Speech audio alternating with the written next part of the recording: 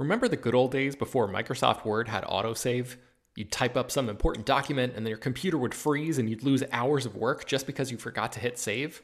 Well, that's what it's like going online without ExpressVPN. Every time you're connected to an unencrypted network, whether it's in an airport, a hotel, a cafe, or anywhere, your online data is not secure.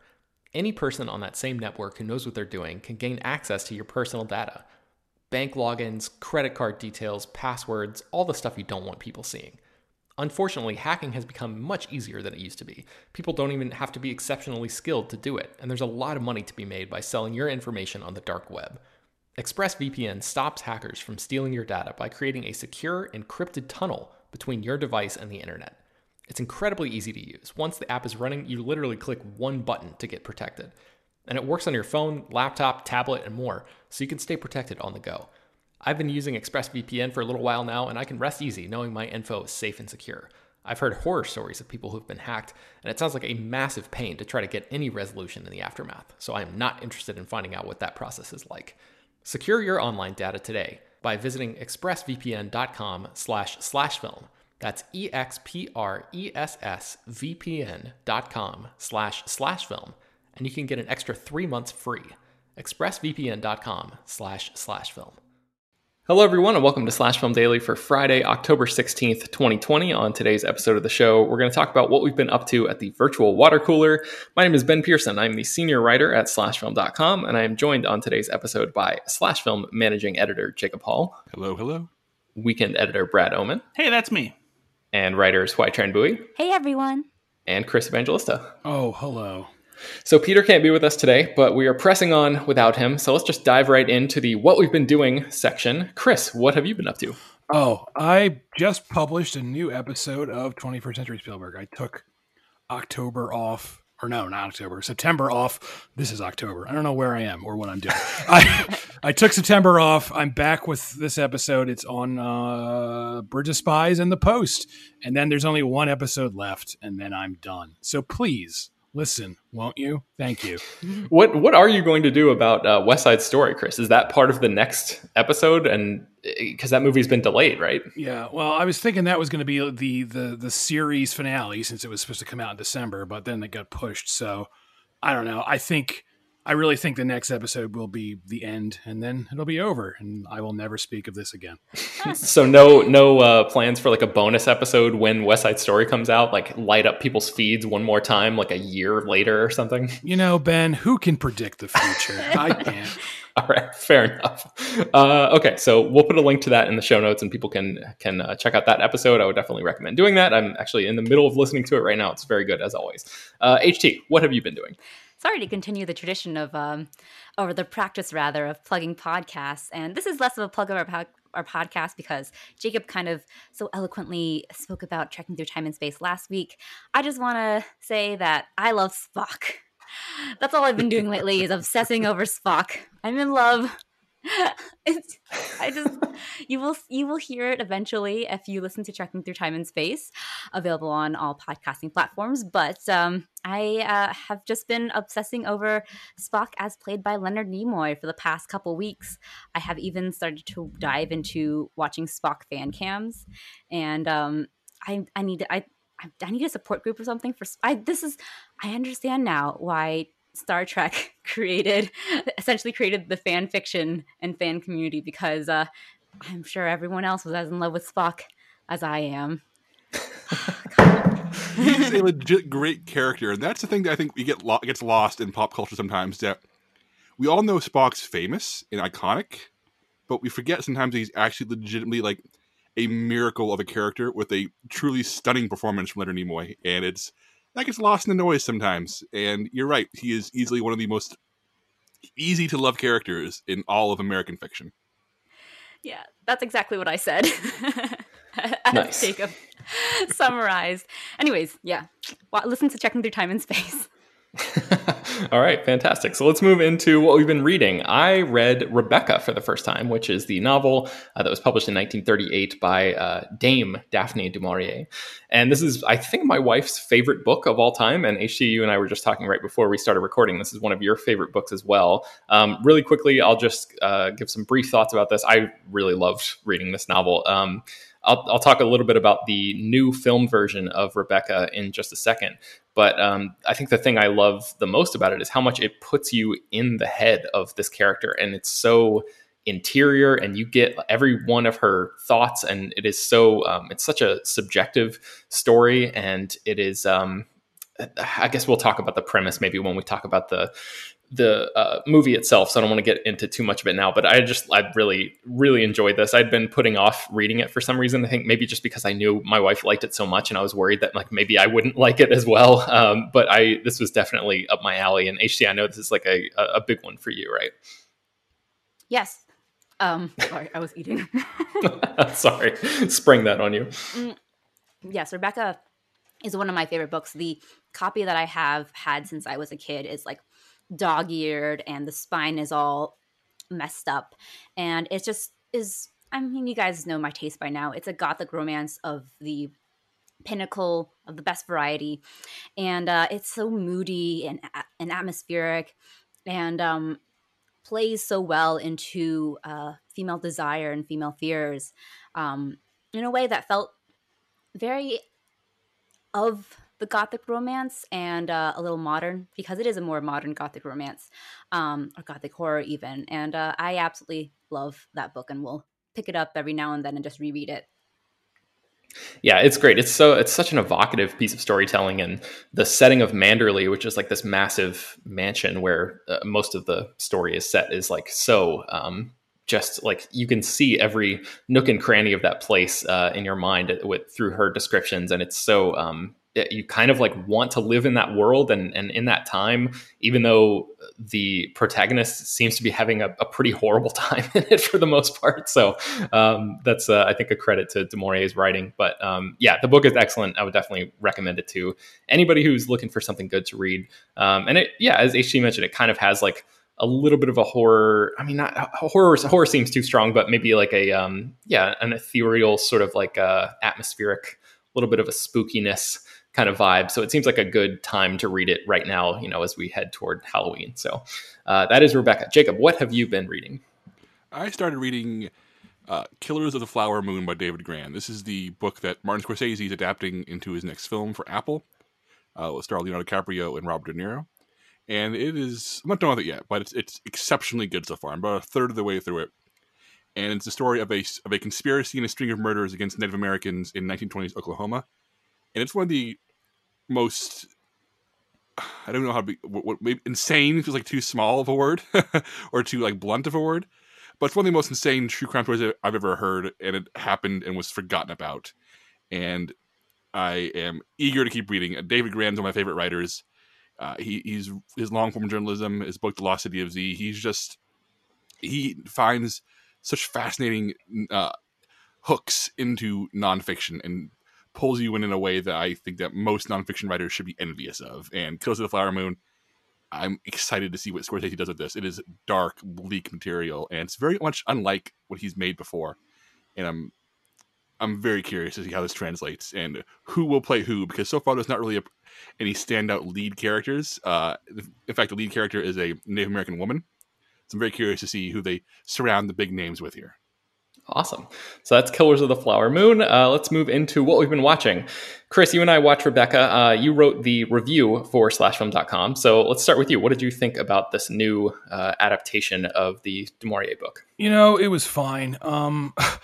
Because Ben Wheatley was directing it, I was expecting something crazier. Like I wanted him to go crazy, basically. You know, Ben Wheatley directed Kill List and A Field in England and High Rise, and you know those movies are very not to sound like the Joker here, but they're very twisted. So I was hoping for, you know, something different, because you know I've seen the Hitchcock. I haven't read the book, but I've seen the Hitchcock movie, and you know everyone respects the Hitchcock movie. It's the only Hitchcock movie to ever win an Oscar, you know, won Best Picture.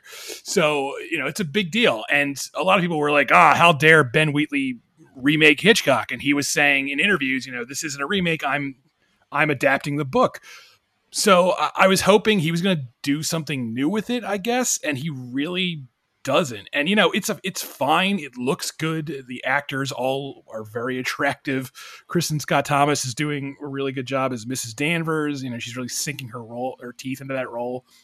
But it was just so like straightforward. I kind of just came away with it like, oh, all right. Like I wanted him to sort of take risks with it, and he really doesn't. And I'm not really sure why. I don't know if it's like, I said this in my review, but maybe he's just trying to prove that like I can make normal movies if I want to, just for a change of pace. But I was expecting more, so I was a little disappointed.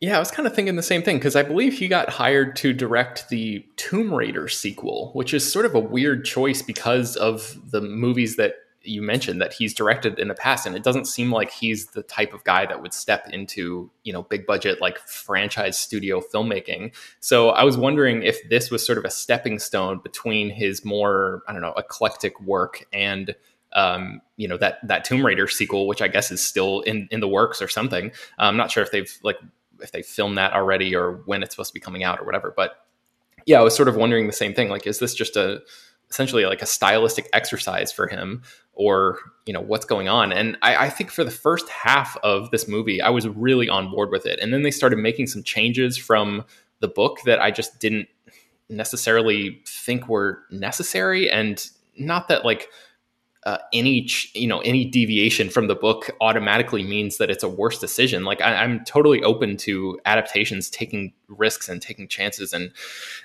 taking their own swings with a story. But when all of the decisions that are made end up being just slightly worse than what is right there in the source material, I have to wonder like why those decisions were made. So I found myself for the back half of Rebecca just really going, okay, but like, why? What is the purpose of changing this from the already excellent story? And especially like the very end of the book is such a memorable, like almost like a holy shit moment. And then it happens in a different way in the movie, and sort of there's like a coda after that that's sort of like what is going on here. And maybe it's because I read the book right before watching the movie, so all of it being fresh in my mind probably didn't do the movie any favors. But I'm very curious to see what HT thinks as another fan of the book, and if anybody else like who has seen the Hitchcock version, like what you guys think about it, sort of in comparison to that, because it's been several years since I've seen the Hitchcock version. But I don't know. I feel like I've been kind of put off because of all of the tepid reactions to it, and because of Chris's review. I just I have a big affection for this story, and I love Hitchcock's version, even if his ending had to be somewhat censored because of the Hays Code. I think that even then, like, it ends with a very just like striking image. But I just don't. I'm so many doubts about it now. I don't know if I want to. Is it worth watching at all, even if it doesn't live up to the original novel? What do you think, Chris? I guess like I wasn't bored with it. So there, if you're looking for just something to throw on in the background, I guess it's fine. But you don't. Yeah, I think. I mean, there are some standout performances. Like, what is her name? Is it Ann Dowd, who's in the very beginning of the movie? She's great. She's having a ball with her. She's a small part, but she's really having fun with it. Yeah, she's a lot of fun. Kristen Scott Thomas, as you mentioned, is really great as Mrs. Danvers. And I think like you said, Chris, all the performances are good, and the cinematography and the production design and like the way that Manderley, this big mansion, is envisioned and created is really like gorgeous, and a lot of the colors and everything took my breath away in the movie. But just the actual story choices and stuff like that sort of it all sort of fell apart a little bit for me at the end. But I think there's enough there that you'll appreciate HT, even if it's not like a fully satisfying experience. I think ultimately it's just really tough to make a movie about Rebecca, because so much of this story, like I mentioned in the my discussion about the reading the book for the first time, is in this protagonist's head. And I can almost envision a version of this movie that's like almost like Darren Aronofsky's Mother, where like the camera is back over her shoulder the whole time, and it's like you're really seeing every single event from her perspective. And like I think narration is something that we can all probably agree that when narration is used in movies, for the most part, it's sort of a crutch. That's like the the general trope is like or generally accepted consensus is like, oh, narration, like, man, you should find a better way to tell the story than having the protagonist actually say these words aloud. But I think this is one of the rare cases where you actually need that. You need more of Lily James's character talking about how she feels inferior in this world and in this environment where she has not been brought up, and she is not familiar with this world at all. And you need to really like feel how out of place she feels for the story to really work, in my opinion anyway. So that's Rebecca. It comes out on Netflix on October 21st, I think, if you want to check that out. So I guess sort of mixed reactions and mixed recommendations from me and Chris. But Brad, let's move to you. What have you been watching? I watched another Hitchcock remake, Hubie Halloween. I don't know how many of you guys saw the original, but this one is a steep departure from that. No, this is the new Adam Sandler movie that's on Netflix, Halloween themed, obviously. And I went out of my way to watch it because some people, including an article that we published on slashfilm.com, I don't remember who wrote it. Unfortunately, I'm sure Jacob can tell me here in a second. But they actually said that this movie was funny. I just want to say, no, it's not. I will say I did laugh a few times during this movie. There are some funny recurring bits and just a few things that I was surprised, like just funny jokes that suddenly caught me off guard. But this is just another weird movie where Adam Sandler puts on a goofy voice. And this is one of the voices where you can barely understand what he's saying, too, because he's mumbling all the time. And it has such a weird story, and it has these tangents that don't add anything to it, that don't make any sense. Like, Shaquille O'Neal's part in particular felt like it was super shoehorned into the proceedings. And then, you have Julia Garner's character, who is yet another woman who is inexplicably infatuated with one of Sandler's dim-witted goofball characters. And I don't know how or like Adam Sandler came to this point and like why he's been stuck here for so long. Because I've also recently rewatched The Wedding Singer, which I talked about in the quarantine stream, and we recently rewatched Big Daddy because I found out that my parents had never seen it, and I love both of those movies, and they are genuinely hilarious. Not even just funny by this is a good Adam Sandler movie standards; they're very good comedies. And just movies like Hubie Halloween and Sandy Wexler, which Stephen Brill also directed, they're just so far and away, the kind of comedy that Adam Sandler used to be able to make. He used to have like characters that were fleshed out and felt real while also being funny, and like not just these goofy caricatures. And that's not to say that you can't have comedies that have outlandish characters in them, but whatever Adam Sandler is doing with these kinds of movies just continues to frustrate me. And I don't get it. And I wish that he would do better because I know he can. Well, that's disappointing. That's Hubie Halloween. Is that streaming for everybody right now, or did you see an early version of it? No, it's out on Netflix. So if you got a Netflix subscription, you can see it. And then I will say one of the things that's moderately amusing, but kind of just feels like a crutch, is that there are several references to some of his more loved movies from his past, but it just feels like Easter egg candy at this point. So yeah. All right.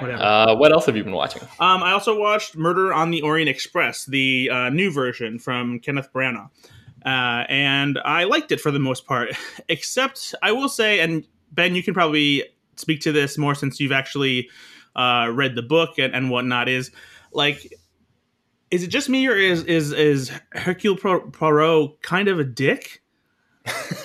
No, he definitely has dickish tendencies. Yes. Okay, because the opening scene, I was just immediately not on his side because he's making the people that work at the hotel he's staying at make these perfect like poached eggs for him, and it's like, what are you doing, man? Like this is like it's like just like this total pompous dick, and like eventually this idea of like why he likes things perfect and his attention to detail becomes part of his character arc. But it feels like such a cheap gimmick and like an attempt to give him an arc. So I don't know. But the cast in this movie is great. The mystery is compelling. It keeps you guessing. It has a lot of interesting threads that weave through it. It does feel like it's a movie that's crafted kind of in that like classic style of murder mystery as opposed to modernizing it, because it does feel a little bit, I don't know, I guess ham-fisted and overacted at times, but everyone does play into that pretty well, I think. So yeah, I enjoyed it, and I'm looking forward to seeing what Death on the Nile brings, especially with a whole new cast. Did you like this, Ben?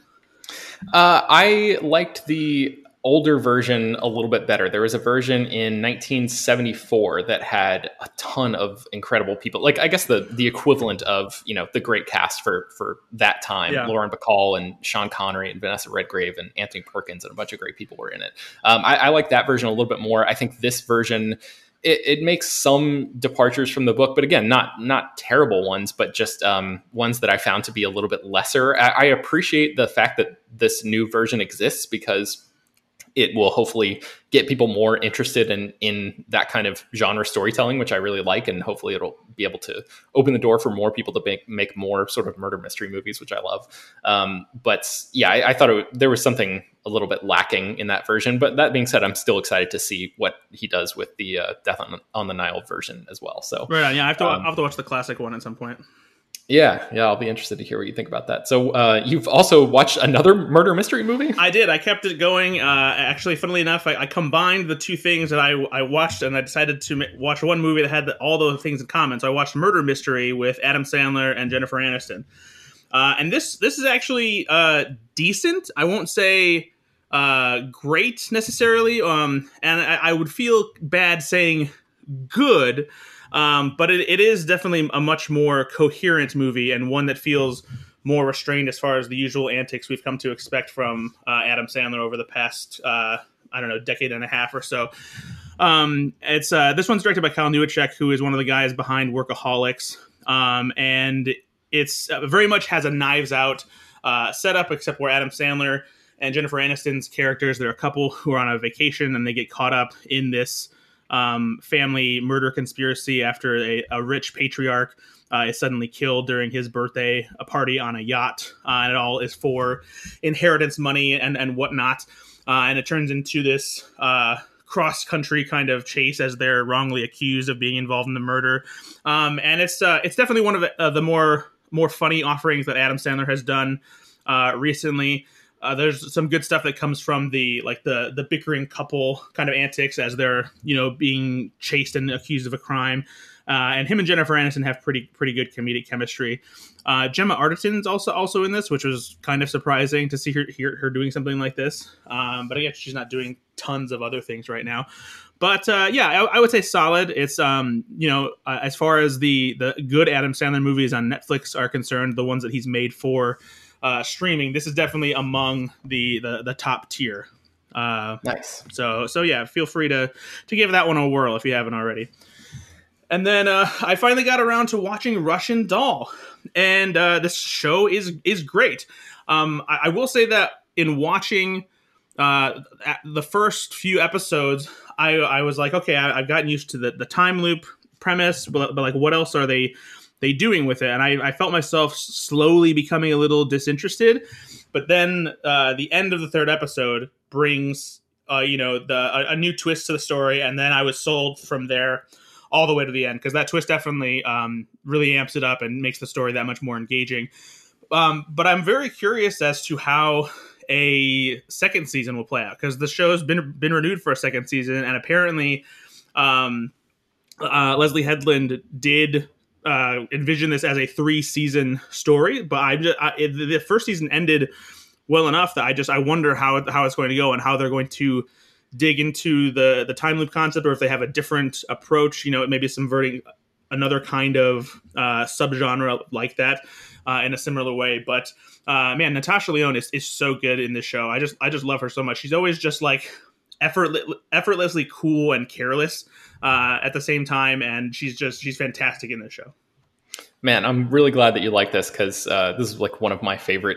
I think my favorite. Well, definitely among the top 3 of like any TV show that Netflix has ever made. I think it's so well done.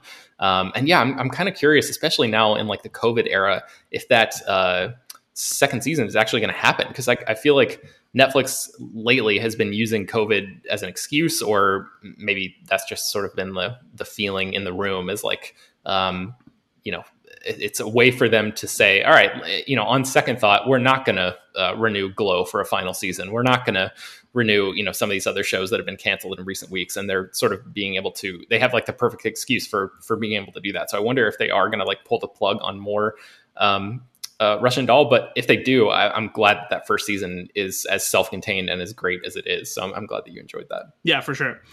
And then the last thing I watched is I watched Love and Monsters, which is available on premium VOD from Paramount Pictures today. This is a sci-fi teen rom-com, essentially.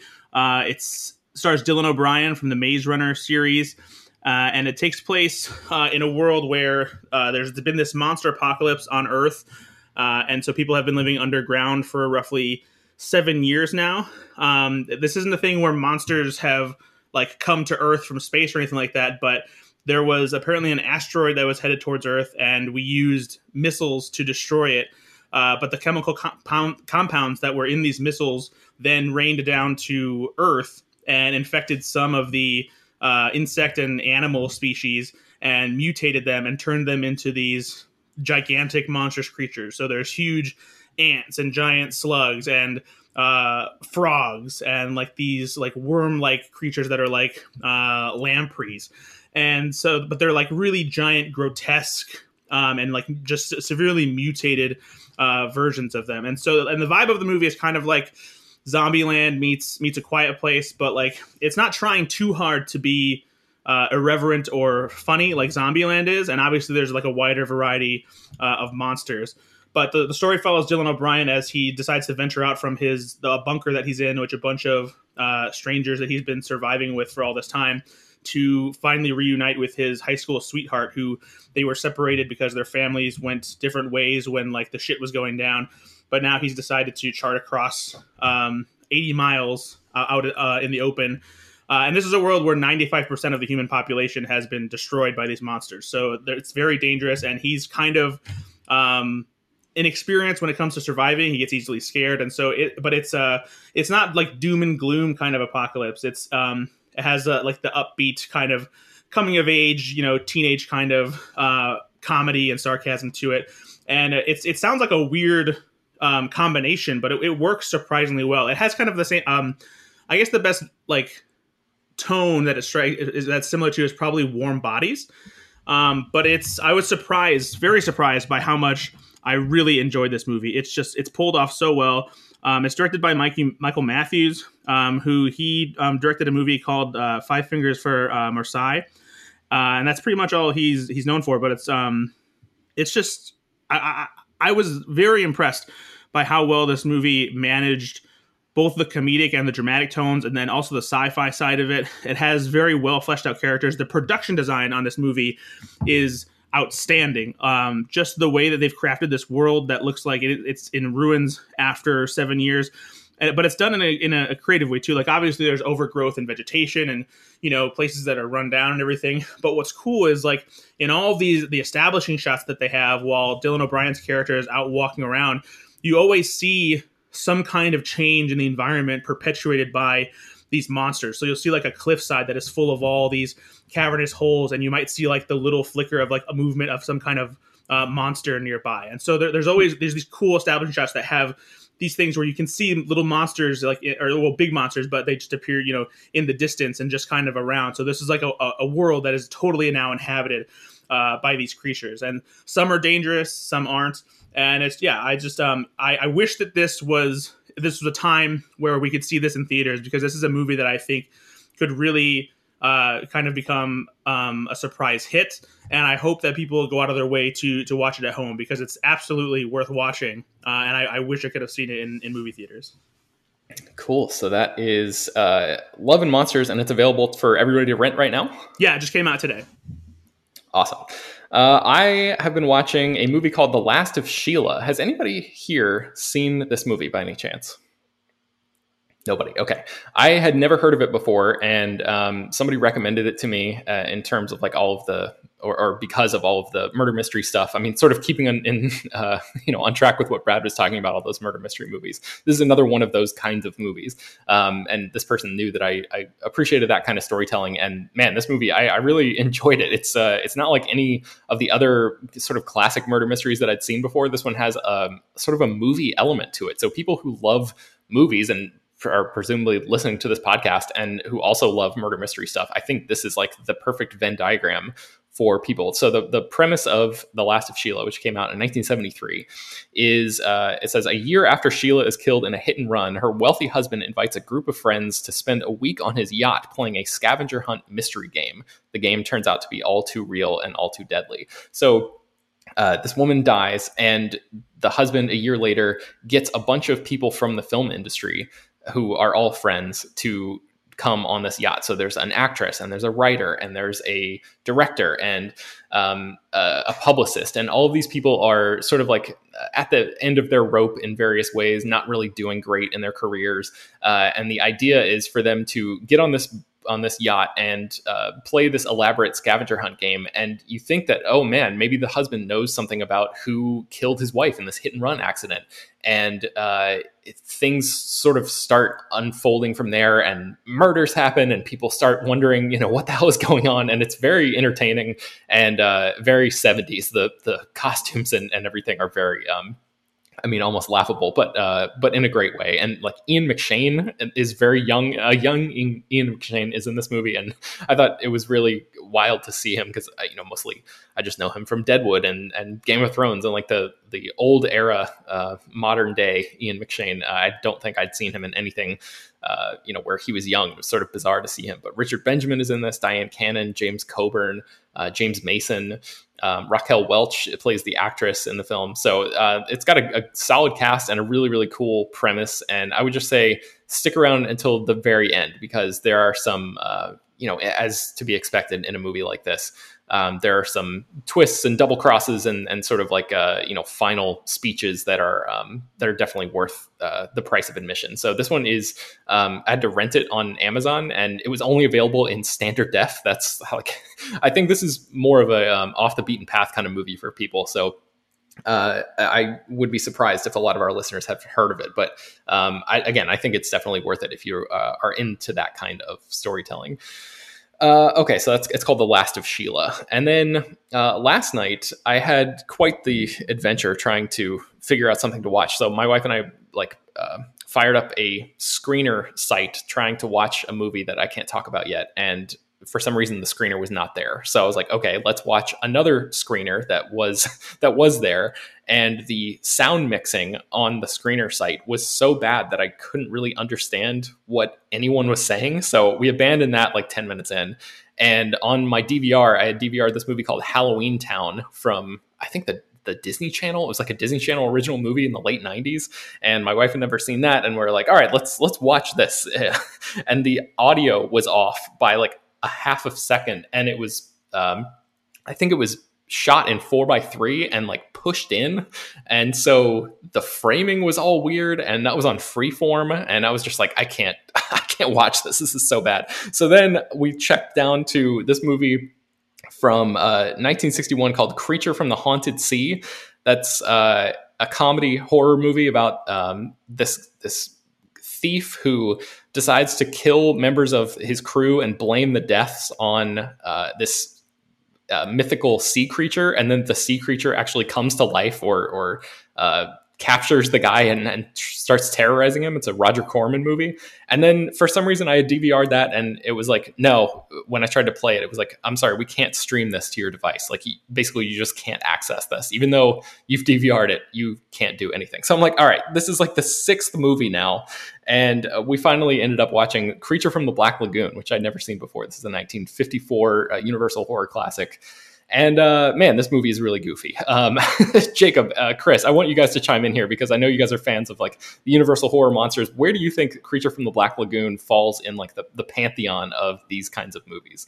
Either one of you can just jump in. It's lower tier for me. I like this movie a lot. I love the creature design.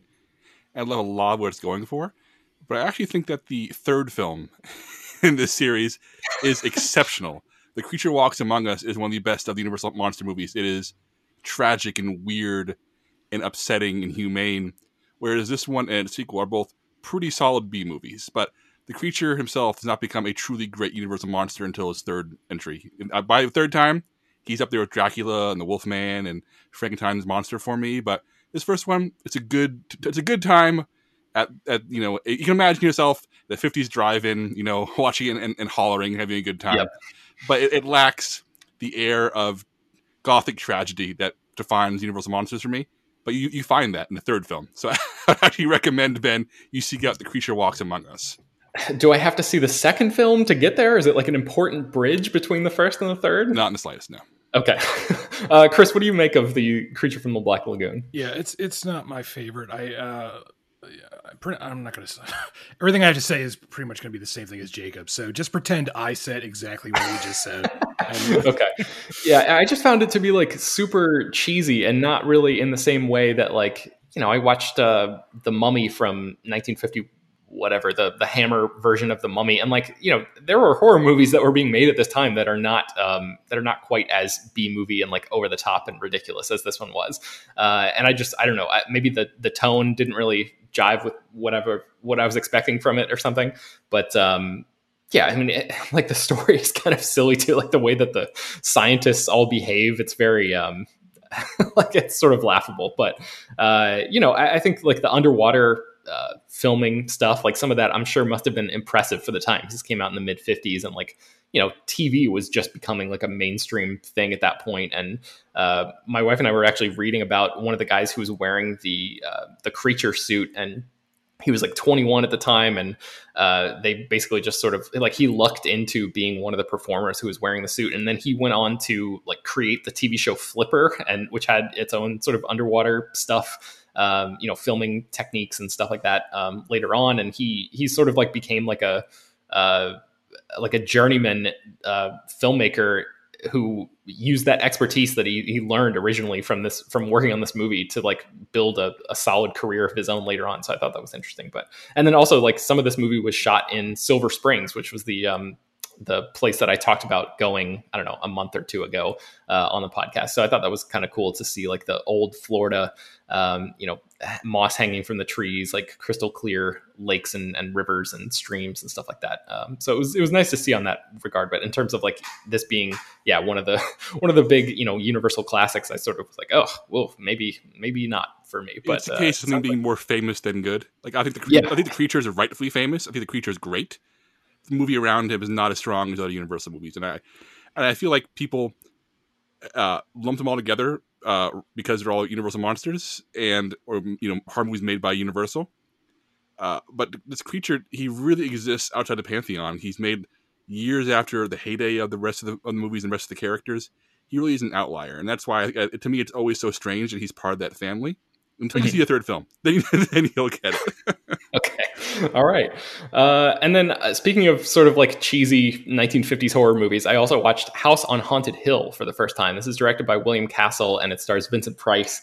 And he plays this millionaire who invites a bunch of people into his house and says, this is a haunted house. I'm going to lock us in. And if you stay here overnight, I'm going to give you $10,000 basically. So it's a pretty simple premise, but things start to go wrong and people start dying. And are the ghosts actually real? Are they an elaborate hoax? What's going on here? I thought this was a lot more fun to watch than Creature from the Black Lagoon, but I don't know. I don't know if I could make a blanket recommendation for this movie, because I think you sort of have to be in the right mood to be able to watch this one. I know it's been remade, at least once in 1999. And I remember seeing that movie in the theaters and being maybe scared of that when I was very young and thinking, looking back on it now, I'm maybe I need to watch that version again and see, just to sort of compare the two. But as a 1950s cheesy B movie horror film goes, I thought House on Haunted Hill was pretty fun. Jacob, Chris, do you guys have any thoughts about this one? I don't know if this is in your wheelhouse as much. When I first joined Slash Film, I was instructed to make my top 10 films of all time. This is number 10.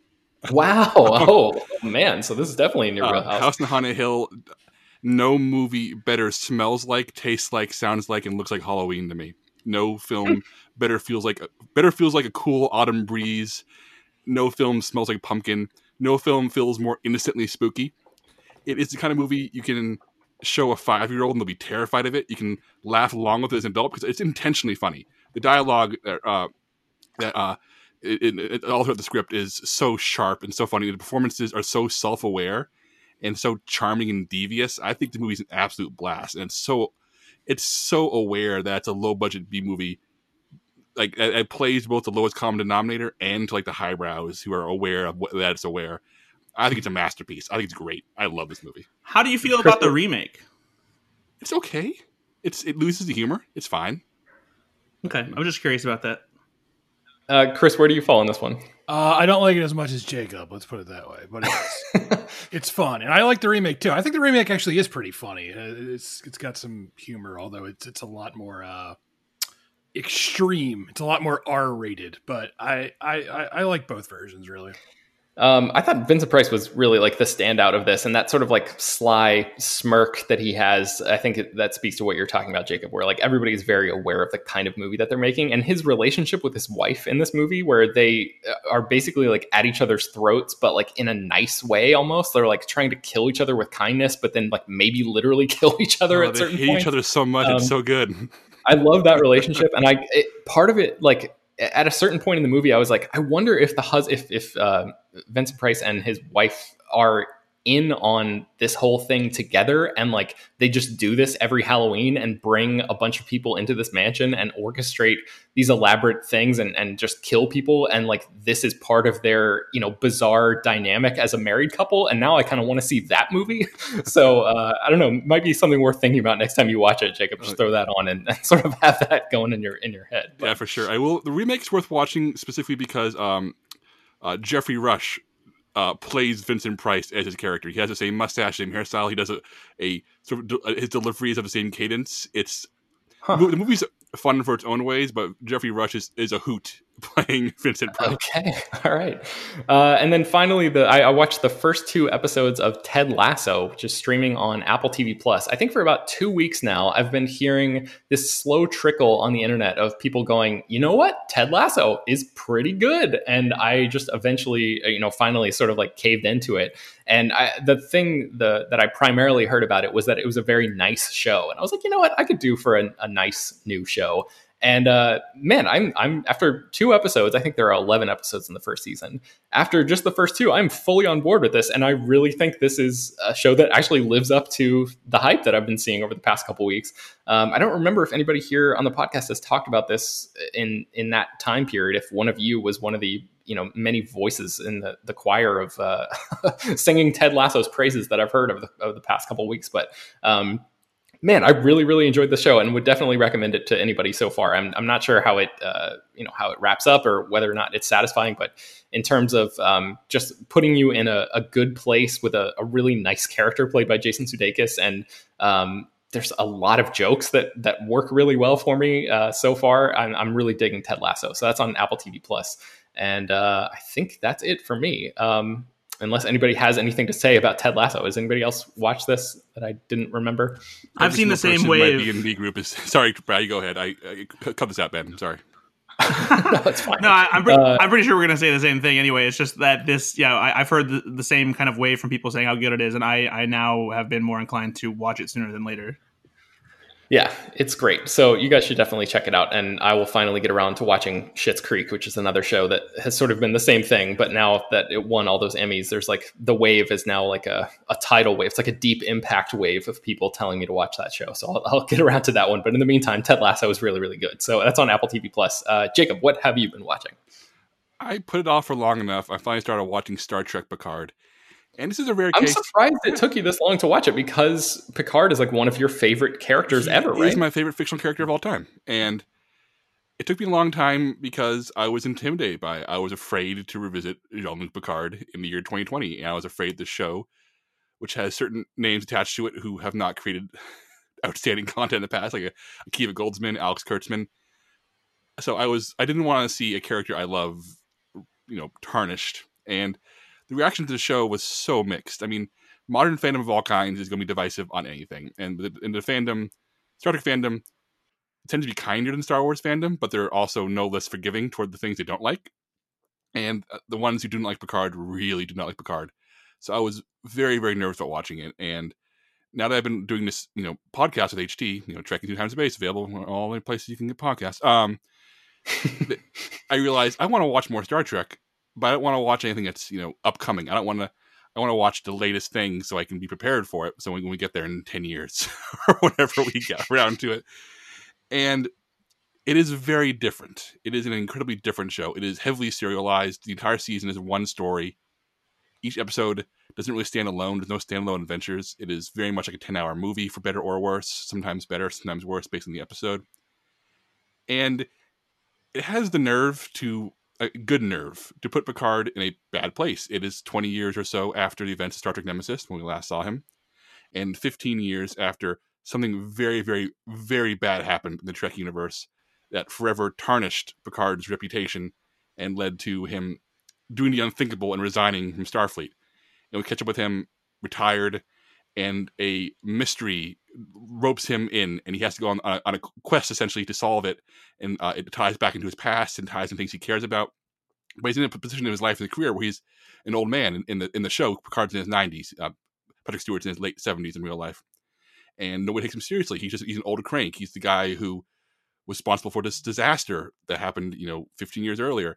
And to watch a character I love, a character of so much respect, who commands so much empathy and love for me, be brought down low, and to see him have to rise again and stay true to himself, even though all of his resources are gone, and literally have to do the right thing, even though literally nobody's there for him, is really powerful, and not in a way I was expecting. I was very moved by it. I think the plotting in the show is a little and the overarching mystery they're building is a little obvious. In fact, it feels more like Mass Effect, the video game series, than Star Trek ever did. But Patrick Stewart is incredible, and him willing to play a character who is so beloved in a way where he is brought low. I keep saying that because I keep reminding him of how we did with Professor X and Logan, where he plays a powerful character who's had everything taken away from him. It's a very, very similar situation, even though Picard is not as much dire straits as Professor X was.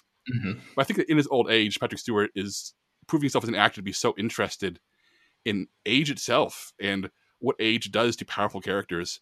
And I don't know how the series wraps up yet, or the season wraps up. I have not seen the finale yet, but I'm on board just to watch Patrick Stewart be his character again. And there are some really cool things in this series that it says, what would the Next Generation universe be like 20 years after it ended? And there are some really, really cool developments and some really interesting ideas on what people will be doing with the wreckage of certain items from, the series finale and the movies. So that's Star Trek Picard. I'm watching it on Blu-ray, but it's available on CBS All Access. And if you're a Trek fan like me who's nervous, give it a shot. Maybe you'll like I did. Maybe you'll be angry like other people are. But at this point, there's so much Trek on right now. Like there's 3 shows ongoing, another one in development. There's gonna be a flavor for you. If you don't like one show, maybe another one will appeal to you. So go for it. All right, that's Star Trek Picard. Chris, we've been talking about murder mysteries and haunted mansions and things of that sort. You have been watching The Haunting of Bly Manor. Oh yeah, I watched The Haunting of Bly Manor. I actually watched it a long time ago. I got the screeners, I think, like 2 months ago, which is very weird because it just came out. So I've been sitting on it, but now that it's out, I can talk about it. I reviewed it. I actually reviewed it. There are 2 reviews. There's a regular review and a spoiler review, so I won't go too long on my thoughts. But I was a little disappointed. I loved The Haunting of Hill House. I thought it was a great series. It definitely strays heavily from Shirley Jackson's novel, and that kind of took me off guard when I first watched it. But once I got over that, I just loved what the show did. I'm a big fan of Mike Flanagan. I love how he sort of balances these, emotional moments with horror. He kind of has like the market corner on that right now. He's very good at that. So I was really looking forward to Bly Manor, which has some of the same actors, even though it's a new story. And I was just a little let down by it, honestly. And I seem to be in a minority there because I'm seeing so many people being like, this is a masterpiece. And I really don't think so. And I really think the problem is it doesn't have a distinct voice tying it all together. I don't want to get, I know TV and film, obviously it's a collaborative art and a lot of people work to make something happen. But the first season, Mike Flanagan directed all of those episodes. And this season he only directs one, and then the rest he hands off to other directors. And the other directors are good and they do a good job with what they have, but I was really missing that through line. I was missing that one voice sort of behind the camera tying it all together. And I also feel like there's just too much going on, which is just a weird thing to say, I guess, because obviously they have to fill those episodes, but I didn't really care as much about the subplots as I did with Hill House. With Hill House, I cared about every single character. Hill House is about the Crane family, and I cared about every single member of that family. And this season, I really didn't give a shit about a lot of the supporting players. I was like, I don't like. There's a storyline involving Henry Thomas's character, and I won't give it away in case people haven't seen it yet. But every time they cut to it, I was like, boy, I really don't care about this. I wish they would stop focusing on this and get back to the Bly Manor stuff. So again, I seem to be in the minority there, and that's fine. But I didn't love this as much as I was hoping to.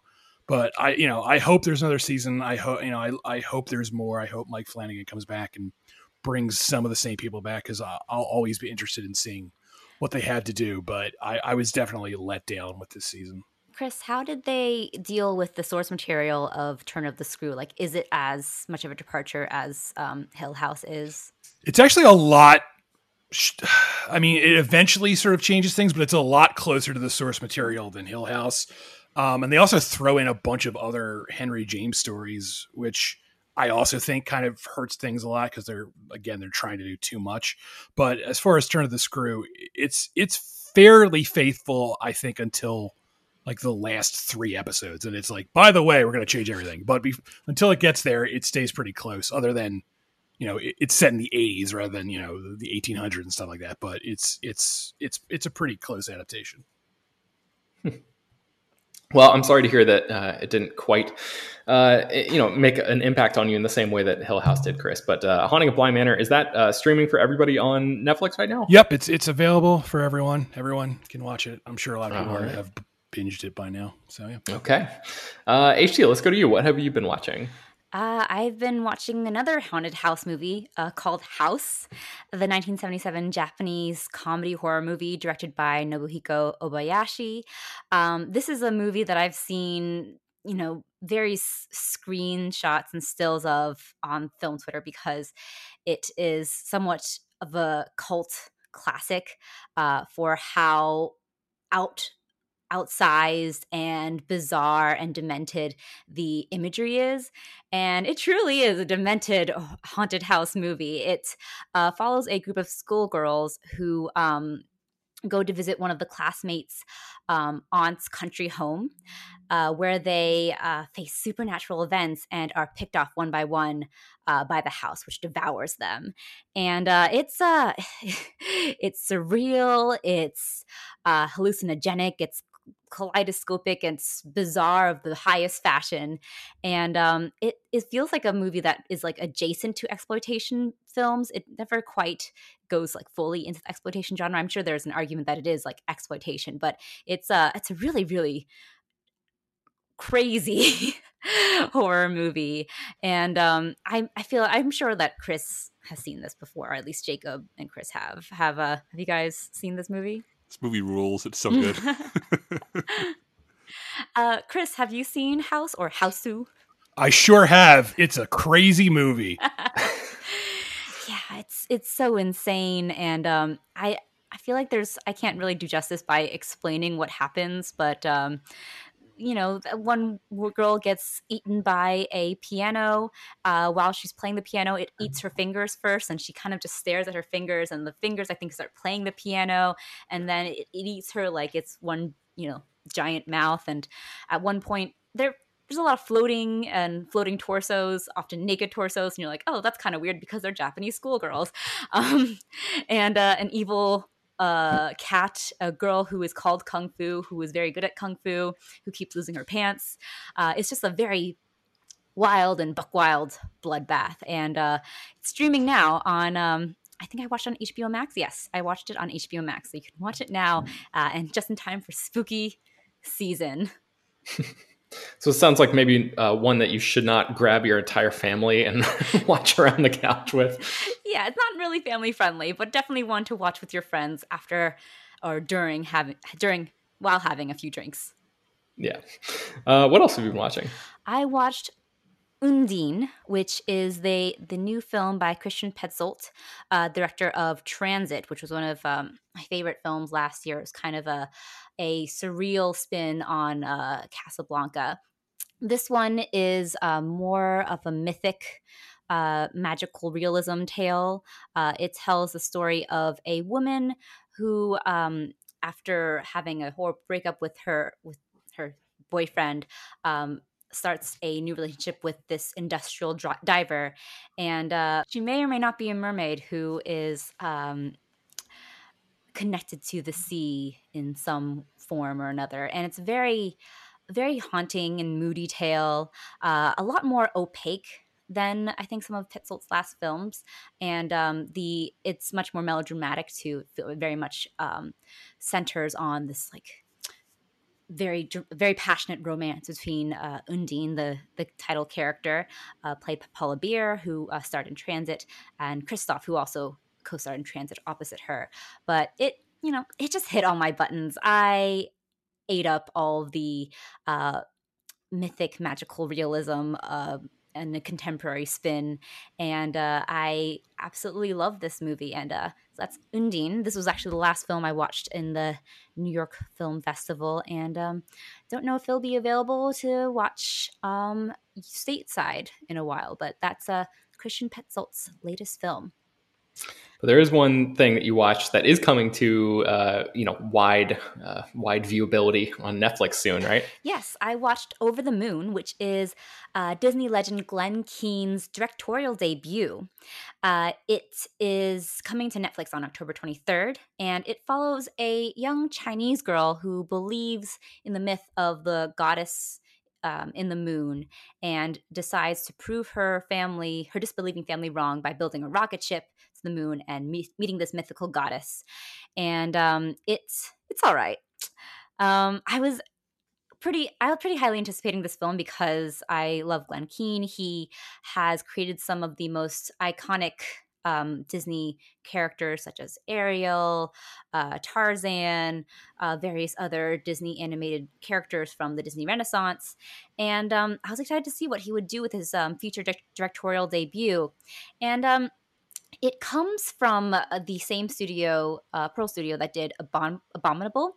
And I kind of got similar feeling to what I came away with from Abominable, in that it felt very much like a film with an agenda, and not so much a malicious one per se, but one that, for example, is about trying to encourage girls to pick up STEM in the way that Abominable wanted to encourage people to tour the beautiful landscapes of China.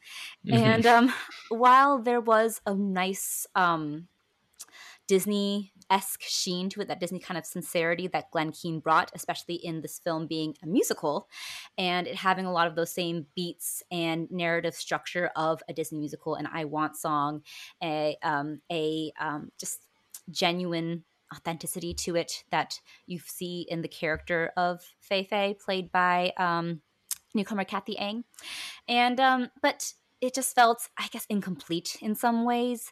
It does have this really beautiful like glimmers of depth to it, especially in the way that it addresses the idea of grief and not being able to move on from grief, and kind of having that holds you back in your life. And I think that is somewhat rooted in the screenplay by Audrey Wells. Audrey Wells is the screenwriter for The Hate U Give, and she passed away from cancer in 2018, shortly after she was tapped to write this film. So it felt very much like it's rooted in her experiences. So there is some real good emotional like bones to this film, but it just feels a little incomplete and a little bit too, again, like it's just trying to sell something in a way. But the music's good. Philippa Sue plays the moon goddess Chang'e, who is more of a pop diva type of spin on the character. So that was kind of fun. So it has good moments, but it's mostly just okay, unfortunately. But that's coming to Netflix on October 23rd. Streaming. Okay, what else? The next movie I watched was Lupin the Third, the First. This one I was actually a little bit skeptical about because this is the first CG animated take on Lupin the Third, who, as you might have heard from previous conversations about this, is sort of a Japanese icon, a Japanese institution. He is a character created by this manga author Monkey Punch in the 1960s, and is somewhat related to the French novelist character Arsène Lupin, who is a gentleman thief. Arsène Lupin III is a master thief who is more along the lines of James Bond meets Casanova wannabe, and is very silly, very sexy, very dashing, and was the subject of Hayao Miyazaki's first directorial debut. I'm talking about a lot about directorial debuts in this, but Castle of Cagliostro was a Lupin the Third film, and it was Hayao Miyazaki's first feature film. And this movie, Lupin the Third, the First, actually pays a lot of homage to Castle of Cagliostro. I have an interview with director Takashi Yamazaki that can be read on Slash Film right now, and he talks about how he took inspiration from Miyazaki's film, especially in its globe-trotting scale, its whimsy, its nostalgia, and tries to bring that into 3D animation. And he succeeds. This is probably the best realization of anime in 3D CG animation that I've seen.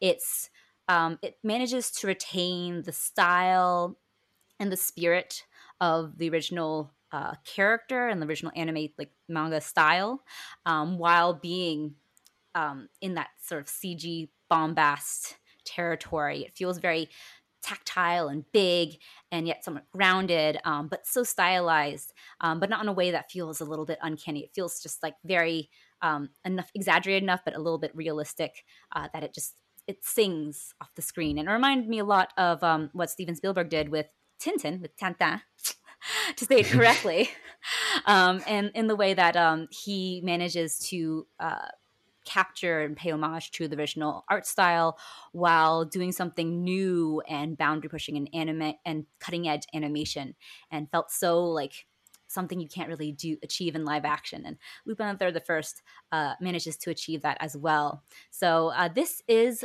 coming to select U.S. theaters October 18th and 21st in both dub and subtitles, and will also be hitting digital VOD on December 15th, followed by a home video release on Blu-ray, Steelbook, etc. on January 12th, 2021. So that's Lupin the Third, the First, and I highly recommend it.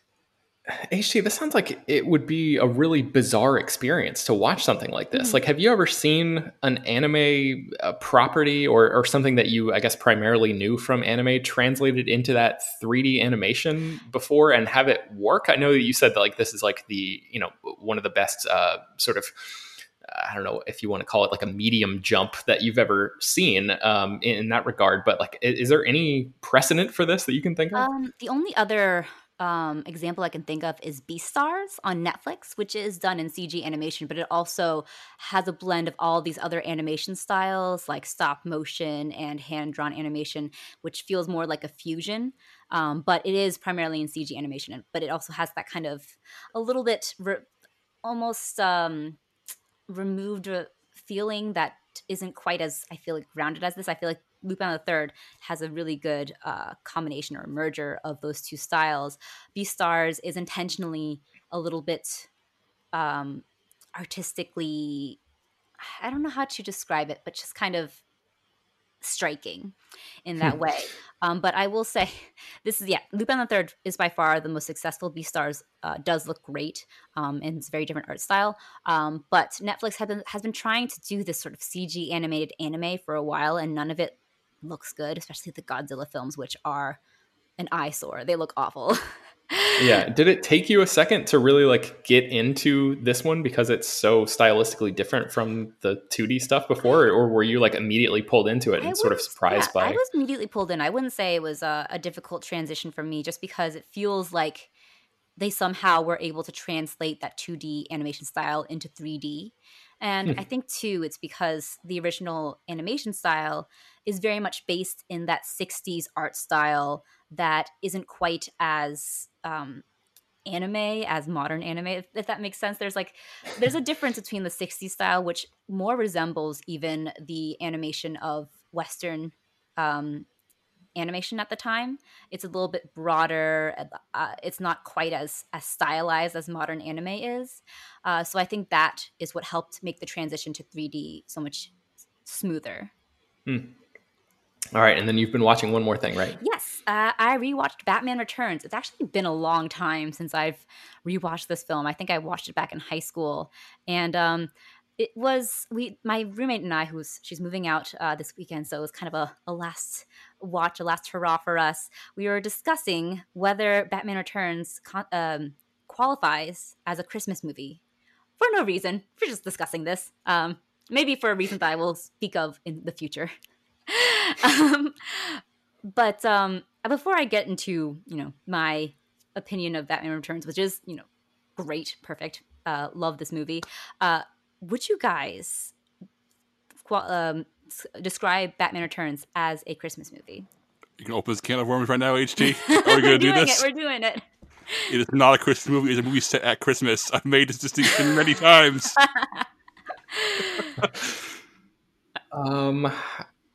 So it opens at Christmas time. There's a Christmas tree very prominently throughout this movie. The climax of the movie is around the lighting of this Christmas tree. And at the end, Alfred says, "Merry Christmas, Mr. Wayne." And it is very much centered around the Christmas season. It feels like it takes place in the week before Christmas.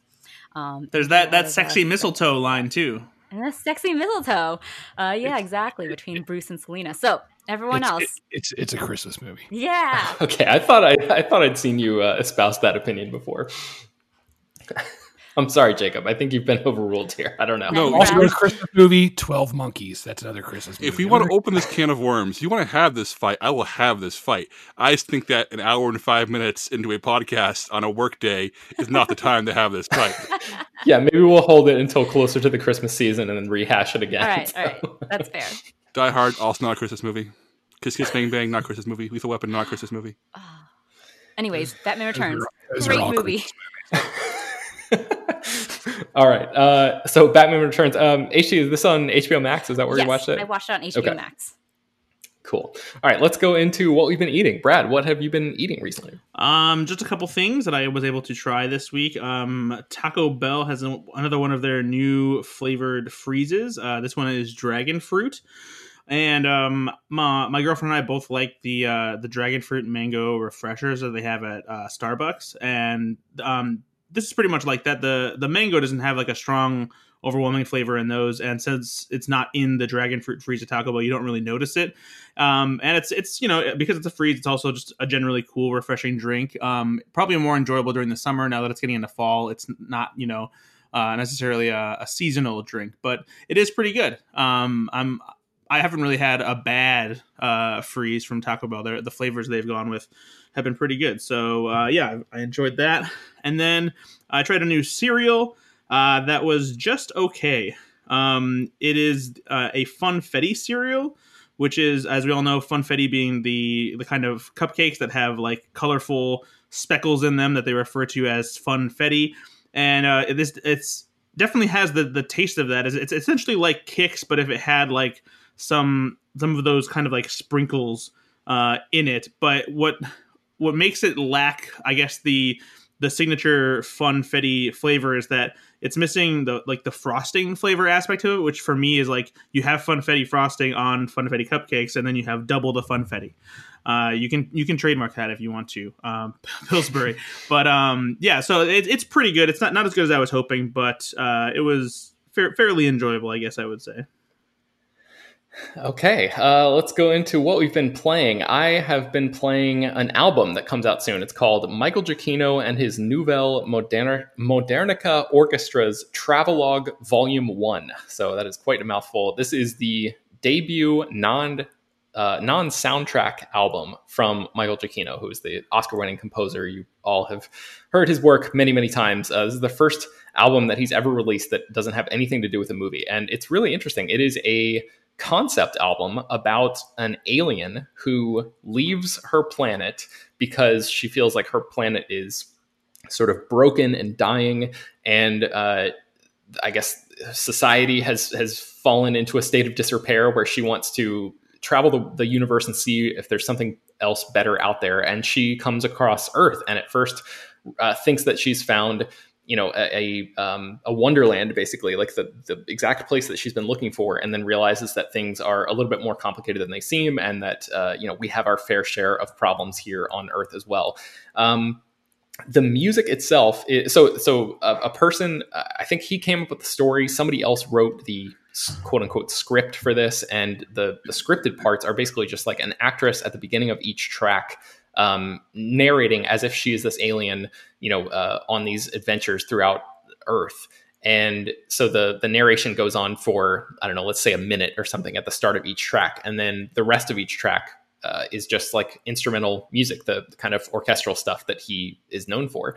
And the music is really, really cool. It's like you know, 50s, 60s lounge kind of music, like a jazzy kind of, I don't know, like a lounge lizardy kind of vibe. There's some interesting twists throughout the story. But for the most part, it's just a really sort of relaxing, cool, like it feels like a throwback to the type of music that is certainly not in the mainstream of American popular culture right now. So as somebody who has, you know, loved Michael Giacchino's work for a long time and loves his film scores, this is definitely an interesting sort of departure from that. And it's really interesting to think about, okay, like, who is Michael Giacchino as an artist? Because we know that he has taken, you know, all of these different pieces of intellectual property and synthesized them into, you know, brand new scores and, you know, paid homage to a bunch of different styles and stuff, you know, with all this work that's been attached to things. But this being, you know, his first non-soundtrack album really feels like, okay, this is who he is as a storyteller, as a creator in his own right. And like, it's so fascinating to think about, like, okay, this guy could have done anything he wanted, and this is what he did, this sort of like elaborate, you know, really almost like a niche concept album about an alien. And it's really like this immigrant story about, like, you know, when will it stop mattering where each of us came from, and why can't we all just you know, work together to function in the same society. But there's like a hopefulness that permeates the narrative, even though there's some violence and some destruction that happens along the way.